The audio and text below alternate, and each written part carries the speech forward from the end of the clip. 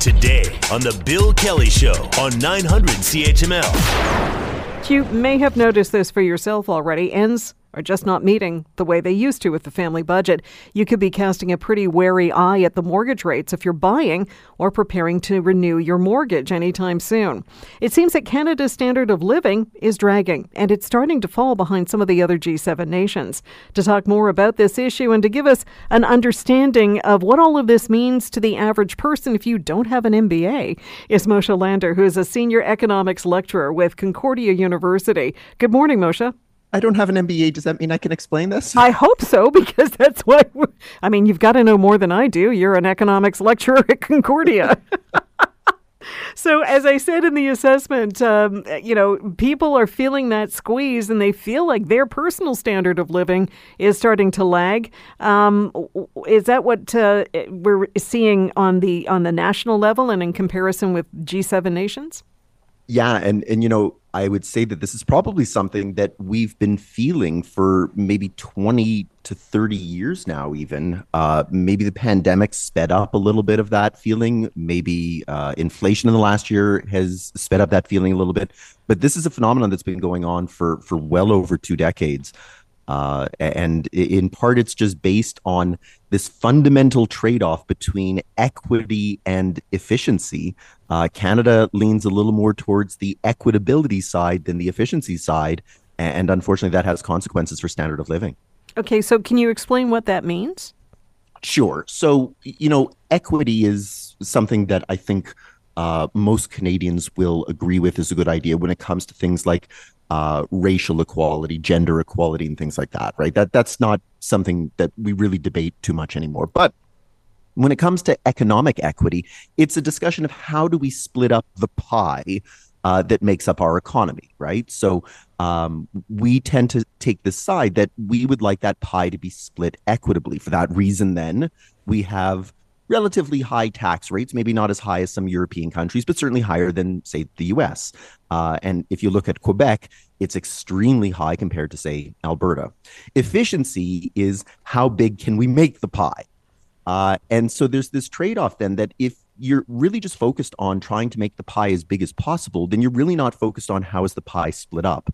But if you're obsessed with the idea of how is the pie split up, then you're not really focusing on how to make the pie bigger. And so every economy has to decide, whether you want to go 60-40 one way, 40-60 the other. Some claim that the US is all like 100% on efficiency and couldn't care less about equity. But the more you focus on equity, you're really not focusing on making that pie bigger. And so while all of us might get an equal slice, we're not getting a very big slice. I was going to say in that analysis, it sounds like the basic difference between the United States and Canada. Yeah, and it differs too. Within the provinces. Like I said, I'm right now in Alberta, and Alberta is kind of the wild west of Canada, but it has very low tax rates and taxes, remember, at least in part, for the purpose of Robin Hood style redistribution, right? We take from the rich and we give to the poor, and we're all comfortable with that idea, but it's how much do we want to tax the rich and how much do we want to give the poor?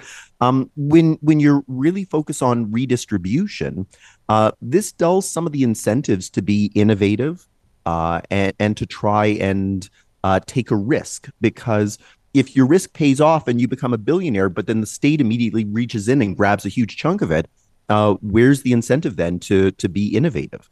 And so that too can be a drag on our standard of living.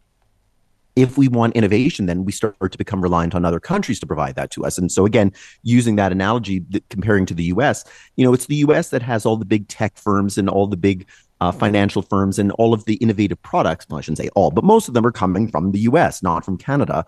And in part, it's because we view that if you accumulate wealth, if you earn lots of income, then that's something that should be redistributed. And so risk takers decide that they want to take their business elsewhere.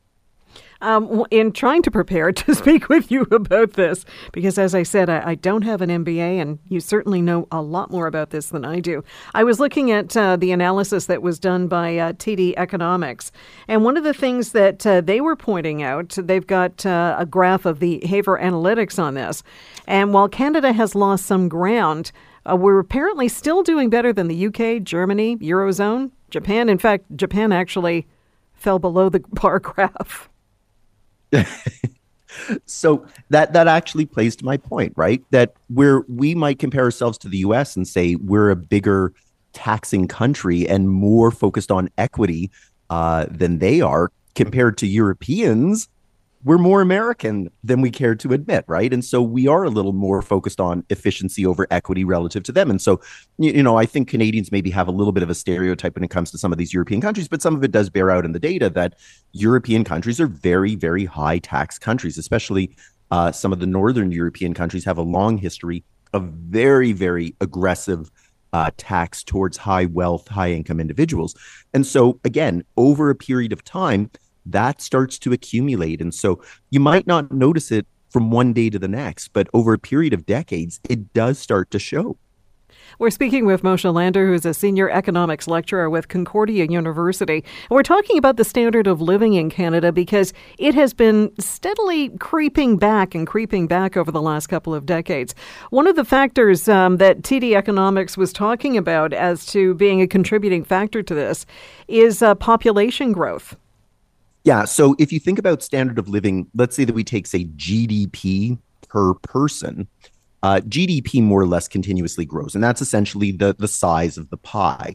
But if the population is growing at a faster rate than the pie is growing, then the amount of pie per person, GDP per person, is falling. So even if population growth keeps pace with GDP, you would see then that GDP per person would remain the same. And so, Canada is very welcoming, very open borders, and it certainly has been much more so in the last few years than maybe the decade before that.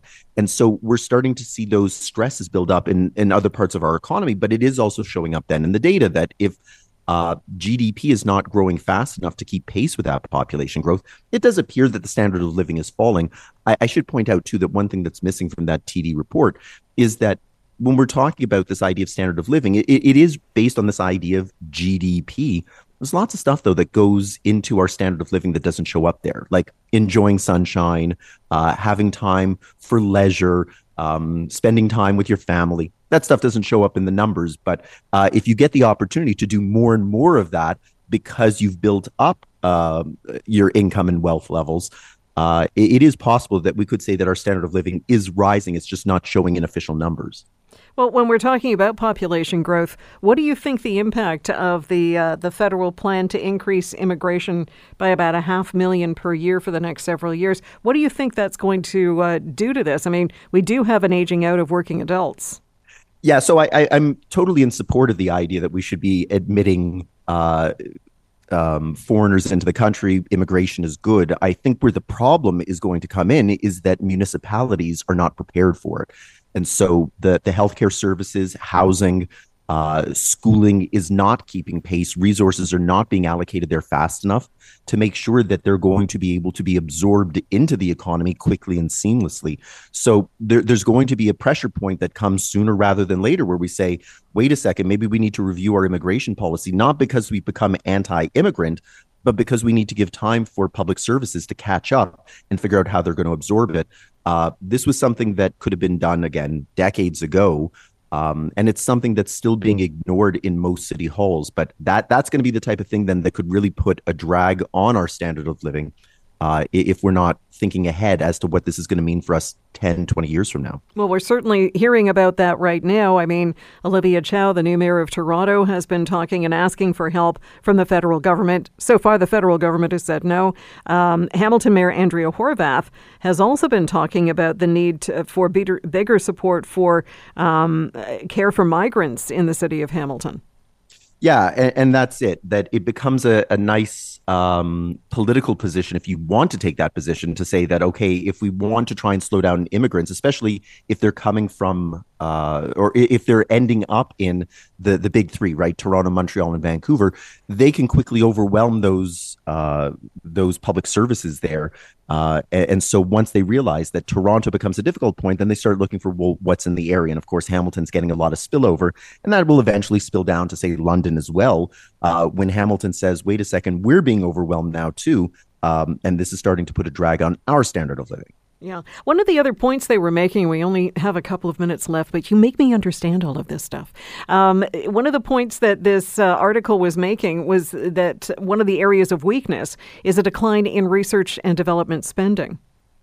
Yeah. And so, again, if research and development leads to innovation and innovation leads to profit and profit leads to higher taxes, then you can understand that early in the pipeline, then people are going to say, wait a second, I don't know that I want to go down this path, because the risk of success is actually a drag on my bank account, right? And so it's one of those weird sorts of ideas that if you know that you can profit from your research and development and from your innovation, then you're more inclined to want to take it on. And of course, that becomes the thing that can boost our standard of living over the long haul. The greatest jumps in our standard of living have come through research and development, innovation. And of course, the most recent one being, I guess, the internet was, again, not a Canadian creation, in part because we wouldn't have rewarded the ability to profit from something like that. It does seem counterintuitive, as you mentioned. Yeah, and that's unfortunately the thing, that when you have counterintuitive ideas, then it's very easy for politicians then to try and present policies that appeal to those counterintuitive ideas, even though it could be detrimental to the economy. The voters like those sorts of ideas, and that's where we have this disconnect. Absolutely. Moshe, thank you so much for your time. Anytime. Moshe Lander is a senior economics lecturer with Concordia University. The Bill Kelly Show, weekdays from 9 to noon on 900 CHML.